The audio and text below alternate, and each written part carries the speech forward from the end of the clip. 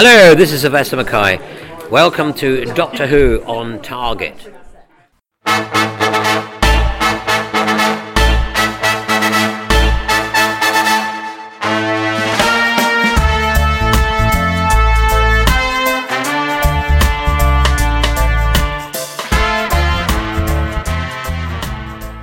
Welcome to Who's on Target, the podcast where we discuss the Target range of classic Doctor Who books from the 1970s and 80s. If you missed Doctor Who on TV in those pre-DVD days, you missed it forever. Unless, of course, you bought the Target novelisation. So, jump aboard the TARDIS, set the time rotor for late 20th century Earth, and join us as, with a wheezing, groaning sound, we discuss, analyse and reminisce Who's on Target.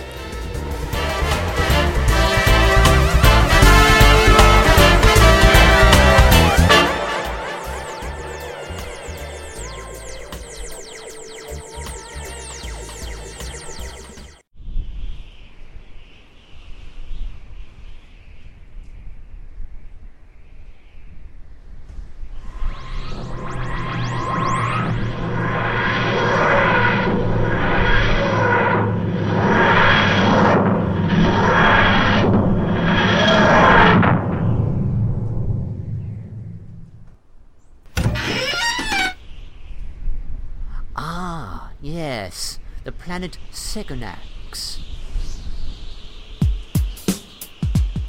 That sounds strangely familiar. Hey, listen up, Doc. We're here to say thanks for banishing those gods for us the other day. We're back now. You'll be glad to see to the greatest show in the galaxy. Hey, Doctor, why did you stop the music? For the general good of all life forms in the universe. I say why, Doctor? Never mind. Although, you do hold one advantage. And what's that? Being the one who sings, you presumably can't hear it. Hey, Doctor, we're just bringing the joy of rap to the galaxy. Yes, and using a silent C by the sounds of it. This Time Lord has seen gods fall, made enemies eat unlimited rice pudding. I have manipulated my way across the universe. The one thing I draw the line at is musical and lyrical accompaniment to one of my adventures.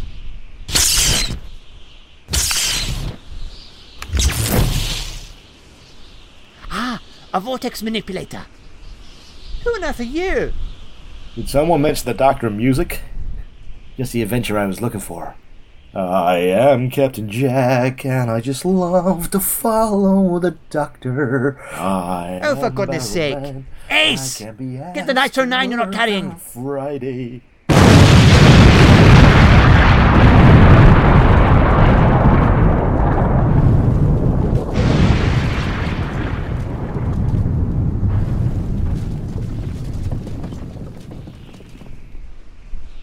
Hello, this is Mike from Swansea. And this is Greg from Swansea. And hello, this is Alex from Exeter. Welcome to Doctor Who on Target. This episode we are discussing the 7th Doctor adventure, The Greatest Show in the Galaxy, Target novel written by Stephen Wyatt, and also the audiobook read by Sophie Aldred. Stephen Wyatt, born 4th of February 1948 in Beckenham, Kent, and was brought up in Ealing, West London. He was educated at Latimer Upper School and then Clare College, Cambridge. After a brief spell as lecturer in drama at Glasgow University, he began his career as a freelance playwright in 1975. His first work for television was Claws, filmed by the BBC in 1987, starring Simon Jones and Brenda Blethyn. Wyatt then went on to write 2 scripts for Doctor Who. These were Paradise Towers and The Greatest Show in the Galaxy. His other television credits include scripts for The House of Elliot and Casualty. He has also worked for BBC Radio since 1985 as both an adapter and an original playwright. Alex, would you like to give us your thoughts first on what you thought of this book and the audiobook? I liked it, but also got a bit annoyed with it. I think it's got a good plot, but I just think it gets a bit sort of all over the place and there's too many things going on. But I like the way it sort of concluded, and it actually sort of did make sense by the ending, but it just got a bit annoyed with it halfway through, to be honest. But it's a well-written idea, and it's got lots of things to keep you going, and I liked the way it was connected by the end. So in a way, I did enjoy it. Thank you. Greg, would you like to give us your initial thoughts on the book? Well, I really didn't want to turn up today. I tried reading it, I've tried listening to the audio, and in desperation this week, I tried watching the actual real TV broadcast, and I couldn't bear any of them. I thought they were absolutely dreadful. I just found it so confusing and dull in the end, because there didn't seem to be any story. It was disjointed bits, and Alex, I mean, it's fantastic if you understood the end, but I didn't. I think I agree with you there, Greg, because it's just all over the place. It's like so many different ideas being thrown into the mix, and I think it does sort of make some sense at the end, but not a great deal. That's what I felt, like you said about all these ideas being thrown into the mix. There were lots of imaginative pieces in there, and like the clowns looked great, but I just had no idea what was going on. I've tried all the formats, reading it, listening to it. I watched it again last night. Mike, I was saying to you earlier, I tried watching it again last night, and it still didn't make any sense to me. I think if it's so confusing that you just can't follow it, you just tune out, really, don't you? You can't. It's strange, because I think the book definitely plods along, doesn't it? It's a very slow-paced, really. Yes. There's moments of tension, there's moments of excitement. Yeah. But, as you said, it's almost too drawn out. Yeah, yeah. I found the TV show okay. I thought the book added a little bit to the TV show. But at the same time, as I just mentioned, it plodded along. It didn't encompass you, take you in as a lot of the other books we've reviewed so far have done. There isn't enough intrigue to keep you going, enough moments that really take you into the story. I think the problem with it is that it has these sort of great bits that will take you on a sort of high with the action, and then you get no bit to conclude with them. You have an event, you have an action bit, and then it goes to another bit, and it goes to another bit. It doesn't seem to all connect or have. I said I agree. It just sort of seems to be plodding along with one idea of the circus, and what's the point of the circus? I just think there was bits where it could have been done more interestingly with Ace's character, and it wasn't really thought out or anything added to it. No, I just had a thought. I'd like to sort of compare how many characters there are in this book compared to other Target books, because there is a heck of a lot, isn't there, really? That might actually add to the confusion, because I loved these different names like Bellboy and Kingpin, and unfortunately they're not really identifiable. I felt it became confusing because there were so many different characters in there. Did anybody else feel like that? Something I mentioned a little while back. I know we tend to have repeated in this podcast that a lot of characters across various books are quite one-dimensional. I wouldn't say these are characters in this book, rather they're more like caricatures. Would you agree with that? Yeah. I would actually. I would, because there's the character of what a werewolf should be. There's a character of the sort of clowns, what now they're meant to be scary. I don't think they are very scary, and that's what I think that element loses out. If they dealt more with Ace's fear of clowns and why he's afraid, I think it would have been a much more interesting vein to go down, but they don't. They just have sort of scary mafia character, and it was annoying me, to be honest. He's a caricature. Then the explorer, we've got the captain. Yeah. He's a... You've also got a caricature of the whole sort of hippie culture. Absolutely. And it was just a mishmash, because I thought, okay, so we've got this greatest show in the galaxy on this other planet. People come from all over the universe to see this circus, and yet everybody who's on this planet seems to be a stereotype parody of a British person. Yeah, like a variety act. Yeah, absolutely. It's like variety theatre, isn't it? Really. Well, I found myself, when I was drifting in and out of consciousness, trying to listen to it, I was wondering why this was commissioned, and I thought, well, actually, John Nathan Turner would probably have loved this, because it's just like a big pantomime variety show. It got me wondering, was the whole point of the script just to give Sylvester a chance to play spoons in front of an audience at the end?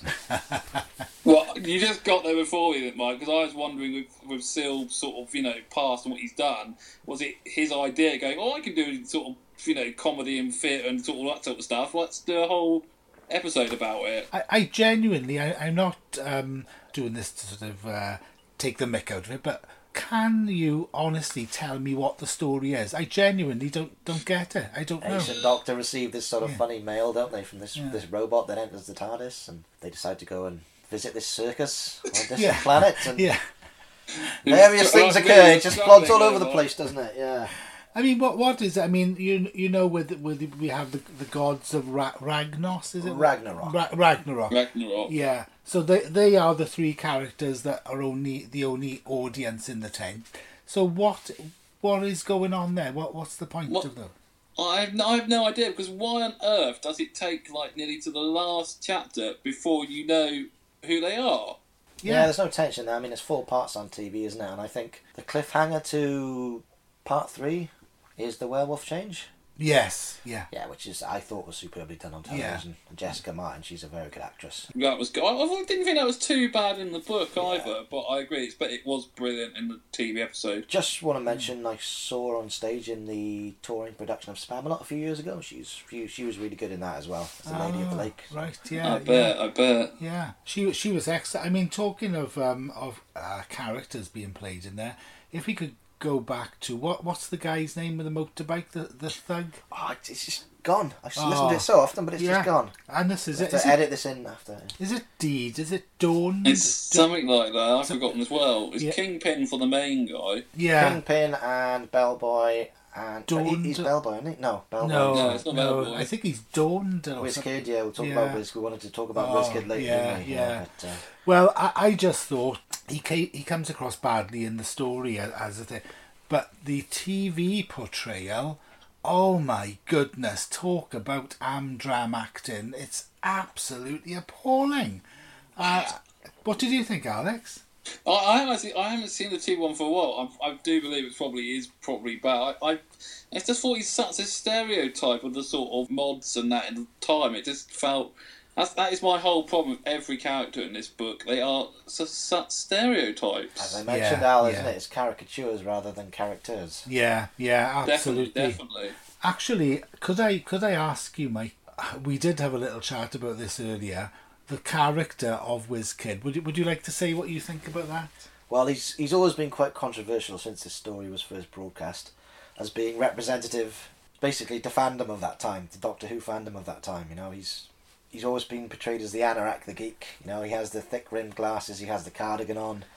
Yeah. He's very much sort of whiny, even in the book, isn't he? You know, Sophie Aldred in the audiobook puts a sort of very whiny tinge to her voice. Yes, yeah. Very sort of needy tinge to her voice when she's speaking his lines. Absolutely. What did you think, Alex? Yeah, it's a real interesting, because Sophie does it really well, makes him into sort of nerdy sort of voice. Well, it is sort of look on how fandom was a sort of starting back, I suppose, with Doctor Who, and how it wasn't being controlled as much, so it did get sort of quite dangerous and sort of not great for the people around it. So I suppose it was sort of a backlash in the actual episode, I suppose. It's interesting, because I found that character portrayal really offensive. When this WizKid guy came on, I recognised that straight away, and I felt really offended. First of all, I was shocked to find out it's actually Jan Samarco plays it in the TV version. He played Adrian Mole superbly, didn't he? Just a few years before this. Yeah. Oh, really? Is it the same person? Yeah, and I mentioned this is one of the things possibly that turned me off Doctor Who for a bit with Sylvester. You know, I remember watching Greatest Show and getting excited at the time because I recognised the name Jan Samarco. He'd been brilliant in Adrian Mole.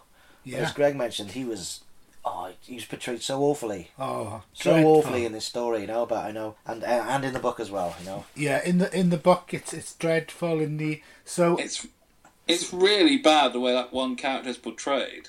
I felt really insulted by it, you know, and I just thought every time he speaks in it, within a few seconds, the other characters are making grimacing faces, going, "Oh God, what a boring person. And It's so stereotyped, isn't it? You know he's going to get that sort of end. you do, yeah. He's heading for it. It's predictable like that. But I just thought, what sort of a show makes stereotypes of what it believes its audience is like and then insults them? I don't think that's right. I think it's nasty. I think it's a nasty thing to do. Yeah, because, if you compare to what happens now, we've got Osgood, who is portrayed a bit as a Doctor Who fan, but she's a great character. It's got a depth. Yeah, absolutely. Small appearances, but she's a great, fantastic character. And they've had in the recent years, they've had other people who've been fans, but they turn into the sort of hero of the piece. Remember the David Tennant, the specials, the one with the bus. He was Malcolm, the unit scientist, was a fan. Well, yeah, rules the day. Yeah, absolutely. Who was brilliant and talented, and similarly, look what happened with Linda in the episode. What's the Love and Monsters? Love and Monsters, Yeah, which I loved. Yeah. So I when I saw that character, I thought it was nasty. I don't know if it was Stephen Wyatt who made that character. But in a way, do you think it was a slight backlash fans John Nathan Turner at the time was having to put up with? I definitely think so, yeah. I really do. Yeah. It was quite vicious in those days, wasn't it, really?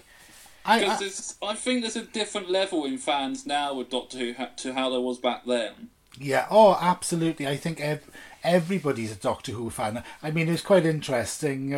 I was watching Alan Partridge. What's his name, the comedian? Steve Coogan. Steve Coogan. Steve Coogan. I was watching Steve Coogan live on stage the other night, and he came on and he was talking about Wales, and he said, a few years ago, said, you never heard about Wales, nobody cared. He said, now they make Doctor Who there.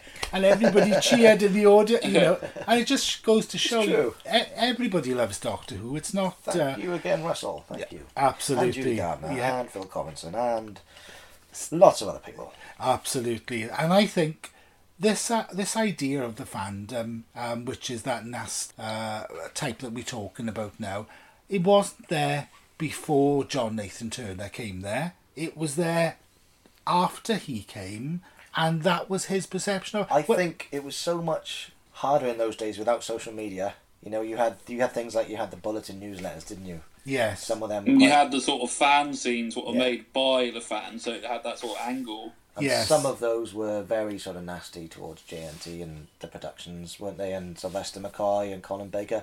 I think you had to be of that mind. You had to go out and really seek that sort of thing.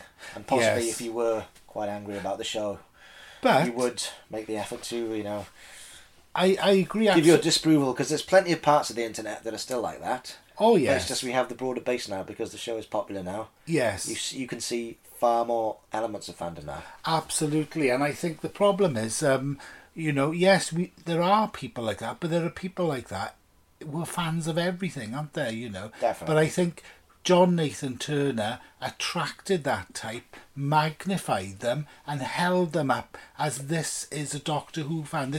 Because when people watched Tom Baker and John Pertwee, nobody went around calling Doctor Who fans anoraks and nerds and geeks, and nobody did that. It was a real family show. Universities had rooms where everybody loved to go and watch Doctor Who.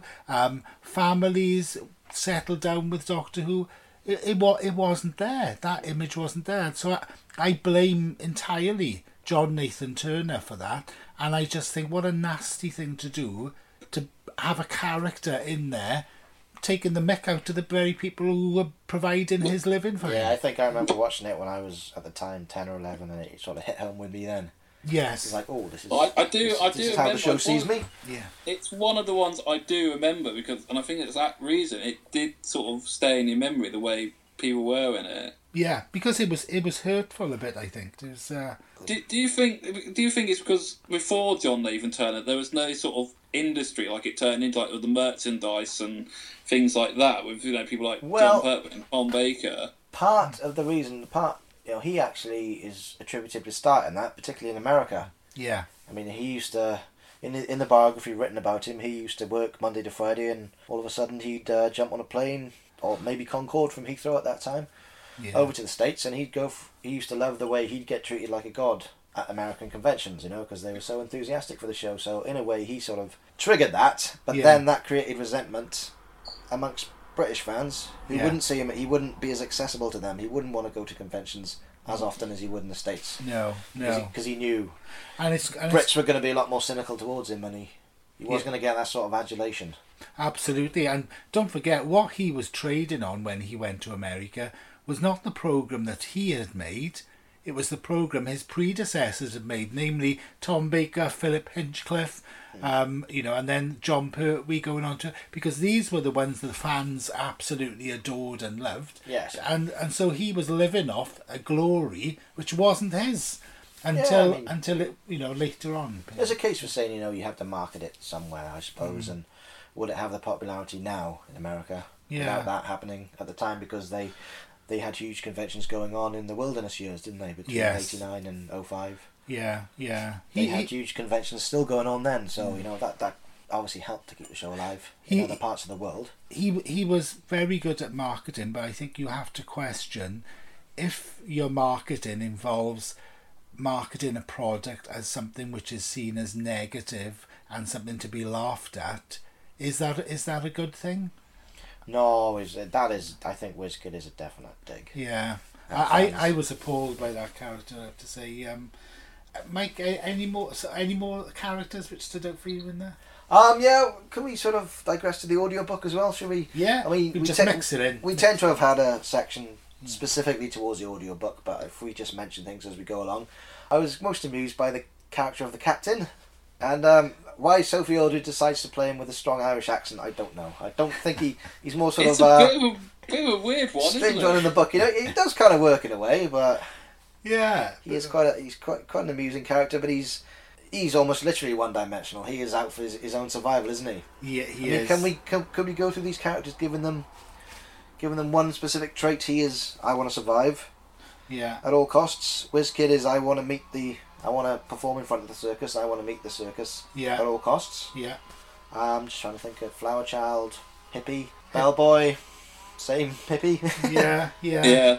The gentleman on the motorbike whose name is still escaping me. Yeah, like you said, Rocker, Mod, or whatever. I don't know, ridiculous stereotype. Even now we've gone through 5 or 6 characters, and how have we gone through them all? That's the thing, isn't it? Yeah. I think that's all of them. I mean, what about the woman who's she at the where you get your tickets? Well, the non-existent tickets. Morgana, isn't it? Morgana, yeah. It's just bizarre. It's bizarre. It's what struck me as well, reading, listening to, and watching this, was if you go back to, say, the Mind Robber, that's bizarre, but it's bizarre with a story and a reason behind it. Or something like from Sylvester era, like Ghostlight, which I find what just people superb. to this day still don't understand, but it still has a much better plot than this. Yes. I think it's superb Ghostlight. Yeah. So It's much brilliant, intrigue it's there. brilliant. And such a confined space in the house. Yeah, it's much better. I mean, this.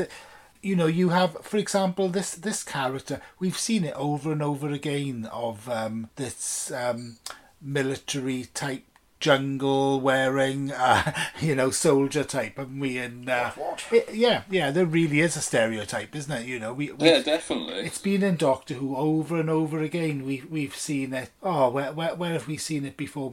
It's in Ghostlight. We get the one in Ghostlight. We get the one in Black Orchid. It's time and time again, isn't it? And that's where I wonder how imaginative Stephen Wyatt is writing this script. He did write the script, didn't he? I think. Yes. Yeah. Because he's just taken bits and pieces from everywhere, and like you said, Alex, it's just a mix. It's like a pot puree of bits and pieces, I think.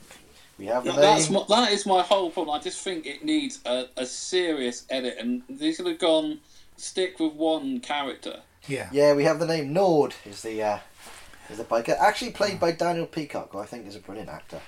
Really? Perhaps wasted again, like Jan Samarco, I think, in his story. Yeah. We also have Deadbeat. Ah. Yeah, that was another one. That's the other one. Yeah. And the Chief Clown, I think, comes across much better Ian Reddington in the TV show than he does in the novelisation. In the novelisation. Sorry, Alex, what are you going to say? I just think that sometimes the names sort of sum up the sort of characters, and it's not much thinking behind them. That's the caricature thing again, I think, Yeah, isn't it? yeah. Keep going on about it, but Yeah, no, but that is it, isn't it? It's caricatures. It's lack of story. I mean, goodness knows what Terence would say about this, and I wouldn't have got past him as script editor, would it? This script would have been ripped to bits by Terence. I can imagine it really would have, wouldn't it? Because it's just no story. I mean, I think you mentioned Alex and Mike actually about some intrigue coming in parts of it, which I suddenly woke up and go, oh right, so are we going to get an idea of what's going? I'm getting into this again now, and then it slowly sort of sends you to sleep again, doesn't it? Exactly. It leads nowhere, does it? No. It's just, I have to say, it's probably one of the most disappointing Doctor Who novelisations and stories that I've ever seen. Could I ask, I wondered, because I was desperately trying not to be so nasty about it, but I was wondering, I never saw this on TV because I'd gone from watching Doctor Who by then. With the advent of Sylvester McCoy, actually, I saw Time and the Rani, and that was it. I couldn't bear to watch it again. But I wonder what role nostalgia plays, because I can look at other ones which weren't as good, but I can still find good things in them. Whereas this one, I really struggled. Do you wonder because I'm not reading it with a nostalgic view, or do you think it's because there's nothing there? That's true, yeah. We can rose tint our favourites from childhood, can't we? But to be honest... It's an awkward one, because I watched certain Sylvester McCoys, which I really love still, and I watch this, and I just get annoyed. So I think... the ones what I like have to have a good plot, and that's why I love Curse of Fenric. Yeah. Very true, I like Fenric too, but to me, Davison is my Doctor growing up, and I don't often have the urge to go back and watch a lot of his era, to be honest. I mean, like stories like Black Orchid, Resurrection of the Daleks, Caves of Androzani, I love, but it just... Once I've seen all of Tom now on DVD, and you just realise how superb most of that era was. Everything after that was always going to be failing to come up to scratch. Arguably, they had a lull period for the last 10 years until that last season of Sylvester, which I love. Yes. And Alex just mentioned Fenric. Survival. Great. I just think in that last series of Sylvester, there are some absolute brilliance. So it's an absolute brilliance, and that's why I think it's a shame that it went, because I think you could have got that brilliance for a whole season. I think, was that when Andrew Cartmel came on board? Yeah, he was producer. Yeah. Yeah, because I think the difference between that last season and Andrew Cartmel and the two before it is absolutely huge, isn't it? You've got some real quality, real stories. I mean, it's interesting, Alex, that you said about the clowns, you didn't find them frightening at all. I read the book, listened to the audiobook, and they just don't make you feel scary. There's no menace to them. They're just there as sort of robots. And I don't think anybody had got, Ace quite right. So they didn't have, what Sophie could do with her. And they could have done so much more of her fear of clowns, as he sort of mentions it, but doesn't really go into it. Even in this, mid period of Sylvester's stories, the fact it's set in a almost variety show setting, he's playing up to that strength of his character. But Sylvester is never better than when he's dark and when he's serious. Yes, there's elements of this in that story. There's parts of the story. Yeah. But it's that last season where he's totally, he manipulates Ace and. Yeah. He's very dark, isn't he? That's where he comes into his strength, and there just wasn't enough of that in his era. Yeah. Do you both like the Sylvester period with Bonnie Langford? Because I can't stand it. No, I can't bear it. I can't bear it. Not at all. That's why I haven't brought any of the last couple of Big Finish when they've brought Mel back, because I just can't stand it. No. I mean, I kind of like Bonnie Langford as a person. I don't like her persona much. It's very sort of variety. And I met her, and she's lovely, lovely person. Yes, it's a lovely person. I've been loving her in EastEnders, but it's just I just don't know what it is. Her and Sylvester don't seem to work. It was pantomime, wasn't it, with Colin as well? It was total pantomime, and obviously we've spoken about Colin's suit and all that. It just stands out for the wrong reasons, that era, doesn't it? I remember seeing Time and the Rani, and I was already wandering then. I was of that age, and seeing Time of the Rani, and that finished me with Doctor Who. The only thing which brought it back was I accidentally, it might have been the trailer actually of, Revelation of the Daleks, Remembrance. Remembrance of the Daleks, when the spaceship comes down in the schoolyard, and I thought, oh, that's looking better again, but it was not enough to make me watch it. Yeah. It was starting to find its way back, I think, definitely from Remembrance of the Daleks, I think. Yeah. I mean, thankfully, Colin and Sebastian have had Big Finish work now. Yeah. Thankfully, both very good at it. There's so much better Big Finish stuff, which really has helped. Memorable moments at all from the book, Greg? Oh. Yeah. Memorable moments from the book. I really am struggling. I don't know if I've got early onset Alzheimer's or if it is this book. I don't know. It's The latter, I think. Yes, yeah. There's nothing that strikes me. Like I say, the bits which you both mentioned, little bits of intrigue, started to get me interested. For example, why are they running? What are they running from? Nothing's resolved. Nothing's explained. It's just so an actual memorable moment. I haven't got one. I genuinely haven't, and it's so sad for me to say that but it's true. As you talk about resolutions, it's just the gods of Ragnarok use entertainment as their own power, don't they? The ability to judge people in this reality TV again, back to that era. Yes, yeah. And then the Doctor sort of uses it against them in the end to achieve victory, and there you are. It's yeah. Well, that's exactly what's going on there, isn't it? You've got these little things which you think you put more work into that, Mike, than I think Stephen Wyatt put into the script, because you said what could have been going on there. That wasn't made clear in the story at all. It's not. It's just so. It's just all over the place. Isn't it? What is the point of this whole eye thing? And it's just not. Yeah. I mean, it did put me in mind of Lord of the Rings. The Eye of Sauron, but it's definitely sort of the themes that are coming in from other stories. Possibly a bit of Star Wars. I was thinking of The Hobbit when he goes. There's a line in it where he goes, "Oh, I wish I had some rabbits." Oh, really? Oh, so let's run those rabbits. That. I mean, if he could have flown in on a giant eagle at the end and sorted this out as well, that could have been good, as he does in the Hobbit films. Make a memorable moment. It's generally just the one, the werewolf transformation is just superb. That's superb on TV. Oh, but is it in the book? The transformation is there because she chases the Seventh Doctor around. No, I mean, is it as good in the book? There's tension there. I think it helps with the audiobook and the music is ramped up. Once again, the audio design is very good. Yeah. They are very much. Must find out the names of the people who Yeah. design the audio for these books, because they do ramp up the They are tension. brilliant. Yeah, they don't overdo it, do they? They No. come in, there's the right amount there, I think. But part of me, wanted her to go and savage the captain who just set her up.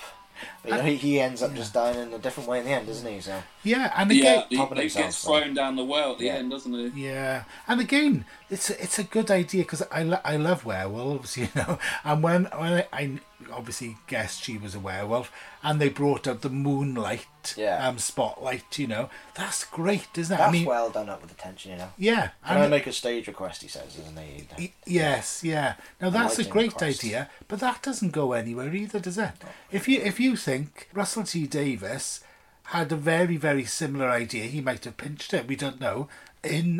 Borrowed. Borrowed it in Toth and Claw, because we have essentially the same thing there, don't we? Where we have somebody, a human, who transforms in moonlight, which is filtered through a special sort of optical machine, isn't it? And we have the same sort of thing there, don't we? And it's great. It's wonderful. It's a great idea, but we have the idea, and it's just thrown away. Yes. Alex, any special moments for you? What I was going to say, same as Mike, the werewolf bit is pretty good, and maybe a bit at the end with the gods of Ragnarok, but it's like, there isn't really anything what really went well. That's a good bit. It's just trying to find bits. It's not very easy. No. Sorry. Yeah, can I just mention that something that takes away from the TV show, as I mentioned with the Ark in Space last month, is that bit at the end where the tent explodes. The circus tent explodes, and in TV you just see Sylvester walking away without a flinch on his face. Great scene. And it's just so underplayed in the book. It's just, another plodding part of the story. It doesn't- Where was it? doesn't grab me. That's what I was looking. That's the bit I know from watching and looking forward to, and the sort of stories we know from Sylvester saying how it nearly did kill him, and it was just went by in the book with nothing happening. I think it's literally, Al, it's just a line or two, you know. The circus tent exploded. Yeah. Just so That by the was by, it, really. yeah. Because even his descriptions aren't that good, are they? And it's like he misses an opportunity like I that. think like to go more in depth. Yeah, he could have that. Because he would have seen the way it was done on screen. Then surely he would have thought they've done a good job of that. But I can improve on it. Yeah, but it doesn't do that. It's very. What do you think of the use of his language? You've got to love a language, Greg.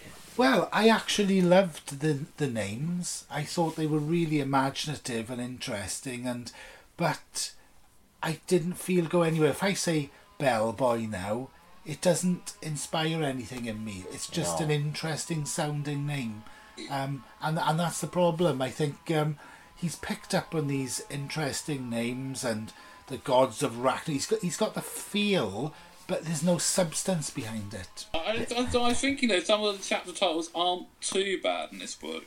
Could I ask? I don't know if anybody's mentioned. What about Sophie Aldred's reading of the audiobook version? Oh, that saves it. I think that saves the book. I think it's that good. It actually makes you want to listen. Even though I was falling asleep like you, Greg, because it's terrible in some bits. Yeah. But that's more the book's fault than Sophie's reading, because her reading is absolutely excellent. Yeah. Except for because nobody can get it right of Sylvester's voice. That's true. Yeah. Yeah. Very very enthusiastic, isn't she? That's the good thing about it. There's obviously the reason of why the captain has an Irish accent. We discussed again, but it's quite well done, isn't it? It's quite well done. Yeah. That's a mystery known only to Sophie Aldred. I don't know what it is. But nobody can get Sylvester's voice right. I've listened to the recent Lisa Bauman Human Nature, and she can't get it, and Sophie can't get it either. I think there's just something weird about his voice. Yeah. Raspy. There's something. She tries with those R's, doesn't she? Yeah. She tries to roll them. Yeah. But, he is very difficult. I've seen a lot of impressionists on YouTube. They don't quite get him. Ones who are very good at other doctors. They don't. It gets to me with the whiny girl's voice because she does it really well, doesn't she? It's, and is it Nord or Bellboy who does the little song to themselves? And she. It's not really. He's more or less just saying the words in the TV show. She's saying like "Surf the Dream." And it's. I was going to say when I tried to watch the TV version. I phoned you up, Mike, didn't I? I think I texted you to say within about 5 minutes. As soon as the rapper came on, I felt so. It made me feel like I was being taken the mick out of, like I was being talked down to like a silly child in school. Because I thought they've got somebody in here. And actually, the guy doing the rap in the actor was actually very good at it, actually. But it was the whole idea that they were going to talk down to the silly little children watching and put a rap in because that's where it's at now, kids. Yeah. I felt so insulted again, 5 minutes, Mike, you said, and it was off, wasn't it? That was it. I debated with you, Greg, earlier. I did have a thought this morning about doing my introduction as a rap. A parody rap to the podcast. I couldn't find anything to rhyme with Who's on Target, I was thinking maybe the podcast was small, but now we're going to enlarge it. Could do that. Welcome, folks, to Who's on Target. Yeah. I think if we're going to go for scores... So I got to say, mine started off reasonable, and it's lowering now. Really? I don't know. I think lowest I've given was a 6 before, and I'll wait and see. I had this problem as I started off quite high, and then I listened to it, and it's sort of been going down, and I've been trying to be kind, but I don't know. Yeah. And you have been thinking about the scores as well, guys. We say like a 3 is a Pertwee. Yeah. In a way, that sort of occurs to me that we don't think Pertwee's very good, whereas we love him. Say if we ever ended up giving something a Hartnell. Yeah. He's the original. Perhaps we should just stay to Stay to the actual figure, not Because- the... Yeah, because that's what Michael misunderstood, didn't he? in the When he Arctic said- Space podcast, when- our guest reviewer last time, yeah. Because when he said that, I didn't get it, but afterwards, Yeah. from what I realise now why he thought that. It's Let's because, say like an 8, if we said, 8 Hartnells for me, that's... yes, yeah. Maybe you could say it like that. So but yeah, maybe we should just give the scores. Do you Let think us know what you think at Who's on Target on Twitter, folks. Thank you. So are we gonna each, with the scores? Who would like to go first with the scores? Put your hands up. Greg, should we let you go first with the score this time? I genuinely mean this. I'm giving it 1 out of 10. Ooh. A new record, right. If I'm going to be honest and say to myself what I genuinely couldn't bear to read, listen or watch it. So I can't, I recognise some good things in it, but they tend to be attributed to the actors, like that lovely scene where Sylvester comes out of the exploding tent, the werewolf transformation. But that's not the book, and that's not the. It's very fractured, isn't it? That's the word I've used before. It plods along. There's a odd bit of tension. Really good description. Then it sort of falls back in on itself again. And we skipped over Alex. Your score, please, Al. I've got a thing now because Greg's gone in really low, and I was going to be quite nice, but I think I'm going to have to go with a 4 out of 10. I think. Oh, a very, very low score again, Alex. Yeah, I'm probably a bit too positive at times. I am denied about giving this a 7. Yeah, that's what I started at. But I think I gave 10th Planet a 6. Or should we be comparing the old ones now? I don't know. I'm going to stick with the Colin. It's going to be 6 from me. 6 out of 10 from me. Well, there's a big variety there, isn't there? Definitely. It's sad, really, because I've looked at Stephen Wyatt's biography and he wrote quite a few other TV shows. I'll have to double check again, which I really rated and really enjoyed. I don't know, perhaps. Yeah. It's a real difficult one to score, I think, because it has a few positive things about it, and then you're starting to like it, and then it goes back on itself, and you get annoyed with it. So it's a really difficult one to be either kind or not kind with. I agree with you there, Alex. Especially, I was looking forward to doing the Target books, which I'd never read, TV stories which I'd never watched. So I was really looking forward to it. So I thought, right, we're on Sylvester now. Let me come to it with fresh eyes and have a look. And I was so disappointed that to feel like that about it. I promise all our listeners I did try, but Greg, your thoughts on the cover for this novelisation? I think it's definitely the 1980s. I think it's not of the Target type which I like. It hasn't got the style. It hasn't got the there's a panache of the illustration. Again, we've got this eye in the background, but what that eye is there for, I've no idea really. I find it very unimpressive. We've got the 3 gods of Ragnaroks in their sort of stones. They just look like somebody's left some rocks on the beach, really. I think it's very poor. Mike, what about you? I actually really like it, Craig. Oh. I think it, a lot of the Target books of that era, as we've said, are just the photos, which literally had nothing to do with the... True. So they've made the effort with the artwork here. It's got the elements of the story there. You've got the Doctor. It's clearly Sylvester. You've got the gods, the monsters. You've got the circus. The blue and white blends in quite well. I like the fact the title is in yellow. It stands out amongst the blue. Yeah, that's true. I do really like this cover, to be honest. Yeah. Difference of opinion, yeah, absolutely. It sounds pretty, it probably look good on the shelf if you're trying to buy it, because it says everything, what's in it, basically. That's it, Al. Has it got the Sylvester period logo then? No, it's either I can never remember if it's the Pertwee or the McGann TV movie, I think. I think it's the McGann looking one. I think the one I used to have had the actual the Sylvester period logos. They must have changed them. Yeah, is that definitely the original cover? Because I thought it had the clowns on the original cover. No, it is that one, Greg. Yeah.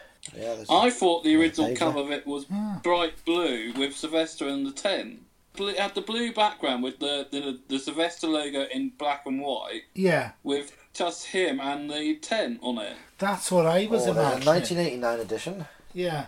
Yeah, we just looking now, Alice, because I didn't recognise that picture. Oh, there is a 1991 edition as well. Yeah. I was wondering. That sounds like the one I might have had. Yeah, that looks pretty reasonable. And Alistair Pearson did the. Oh, no, Alistair Pearson is a well-known Target illustrator, isn't he? So what's that one looking I like? see it very well. That's the Sylvester logo, but it's a very clear one. Yeah. That's the one I probably had. It's about the right time period. Yeah, I think that's yeah. Is that any improvement? Not really. It's got the tent on it, and that's about. Yeah, really, the tent was there, and then the other one as well. Yeah, but, was it? It was. Yeah. Is there much of a difference?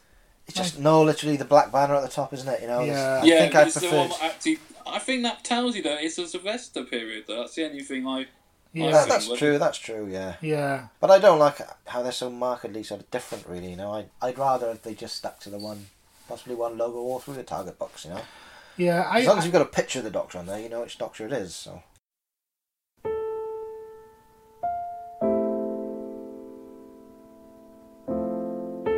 Next time on Doctor Who on Target, we will be reviewing Doctor Who and the Massacre by John Lucarotti, completely missing adventure from the 1960s. We'll also be reviewing the audio version as narrated by Peter Purves.